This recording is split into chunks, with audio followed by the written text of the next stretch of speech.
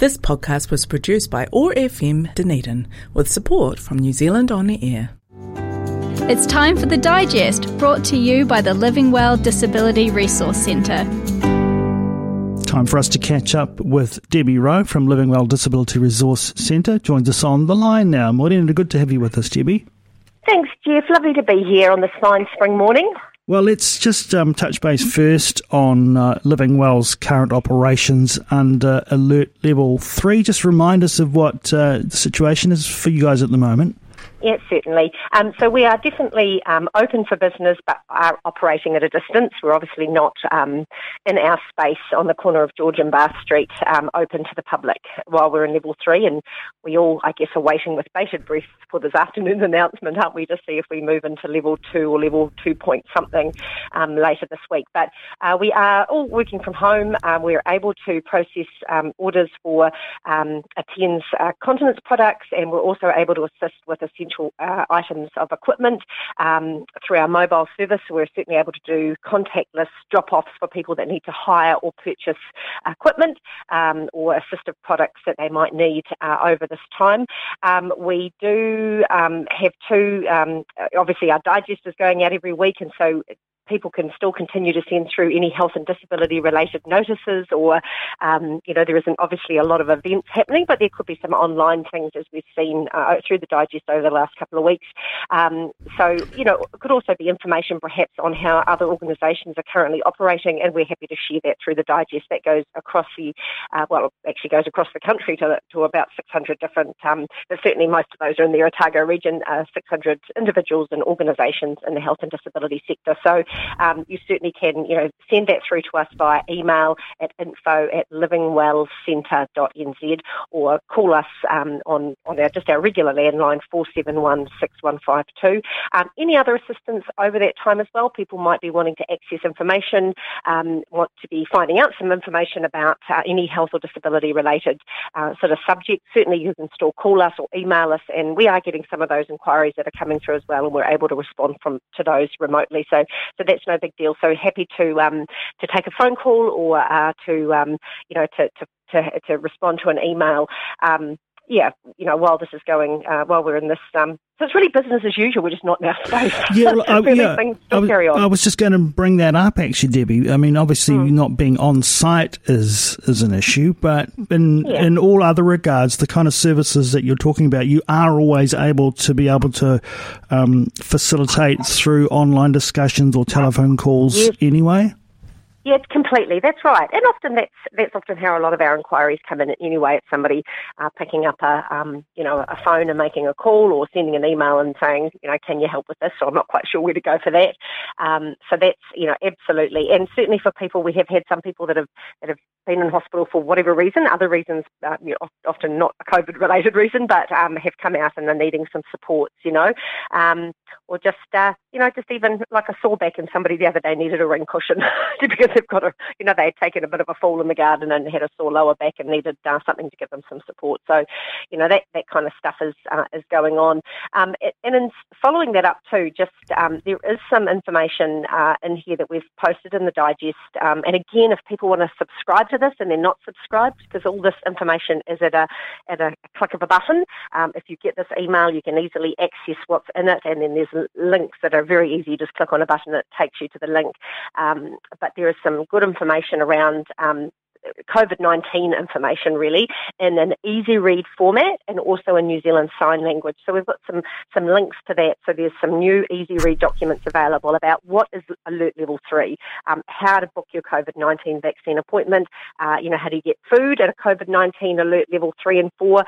So a lot of that information in an easy read format, which to be frank, easy read is a great thing. It doesn't matter what your capacity for reading is, and comprehension is. I think easy read, we all get it. So there's some good information there, and again, Deaf Aotearoa has done have got some New Zealand Sign Language videos for people that are hearing impaired on that similar sort of information. So those links are there for that. There's some good information just from our own around the Unite Against COVID, just around services and supports that are available at the different levels, which I think, particularly in this changing environment, that's really good to keep up with that, because those levels are changing, aren't they? And we anticipate that they will change what they mean to us. You know, what level 2 was last time may not be the same as level 2 this time. Debbie, one of the things that we can't do at the moment is visit your showroom and your shop. And one of the advantages, I suppose, for people there is that they can get to test drive things and so forth. How is it for those who are needing sort of large pieces of equipment at the moment?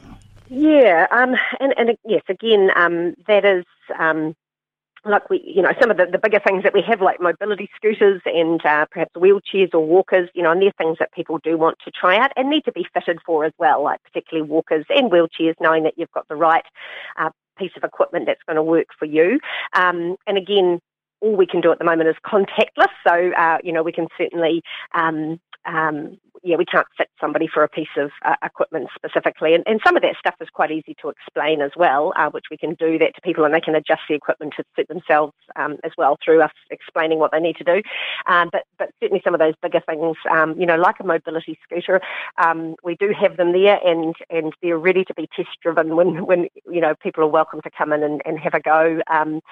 We've got 3 really lovely scooters that suit different needs, your physical size, what you need, where you'd be travelling, how far you're travelling, whether you're travelling on hills or not travelling on hills, sort of determines what kind of mobility scooter you need. So certainly once we're back in level 2, people are more than welcome to come in and have a wee test drive on one of those. They're quite neat, and they're all different. I was having a discussion with somebody the other day about the turning circle on a mobility scooter. I think there's something coming on a television program soon around, why aren't mobility scooters allowed on buses, and they're not. But there's a huge difference in sizes of mobility scooters and what they can do and how agile they are. So, certainly when we're in level 2, people can come and test drive that stuff. At the moment, in level 3 or level 4, that's difficult to do, and we're not able to provide that. All right, fingers crossed that's not too far away for everyone. Yeah, absolutely. Just one last wee thing in here. So there aren't any. There's a good little graphic here on the Southern District vaccine coverage, which has come out through the Southern DHB or Southern Health website, which is quite interesting. I see it's sort of dated towards the end of August, so it's probably a good week ago. But we've got 52% in our Southern DHB region. 52.1% of people have had 1 dose of the COVID vaccine, and 26% are fully vaccinated. Just 47, just under 48% are unvaccinated. So, that push to keep doing that. And I have to say, I had my second jab last Wednesday. Very easy, very smooth at Antidote in the Meridian. Did feel quite crook the next day, however, but I think everybody's different, aren't they? Yeah. But encourage people to get on and get that done.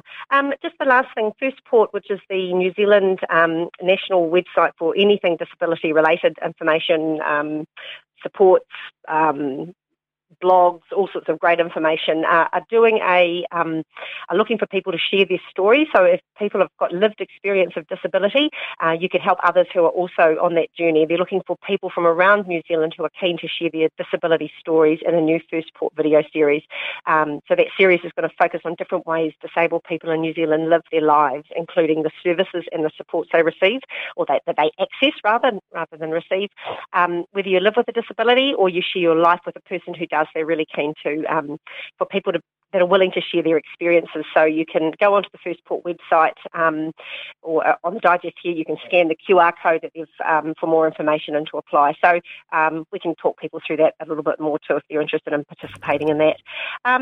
So that's probably, I'm just going down here, I don't think we've got some great links in the newsletter for supports, the COVID welfare helpline, 0800 322 400, and lots of other services that have got their contact details there. So, that's probably us for today. All right, Debbie, if people want to get in touch with Living Well Disability Resource Centre, perhaps to get their email on the list for the electronic copy of the digest that goes out, or to talk about any of the things you've talked about today, what's the best way to get in touch?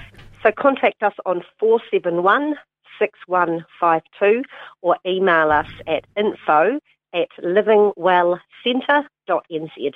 Brilliant. Debbie, go well. Thanks so much for joining us on the Awesome Morning Show for the Digest. Thanks, Jeff. This podcast was produced by OAR FM Dunedin with support from New Zealand On Air.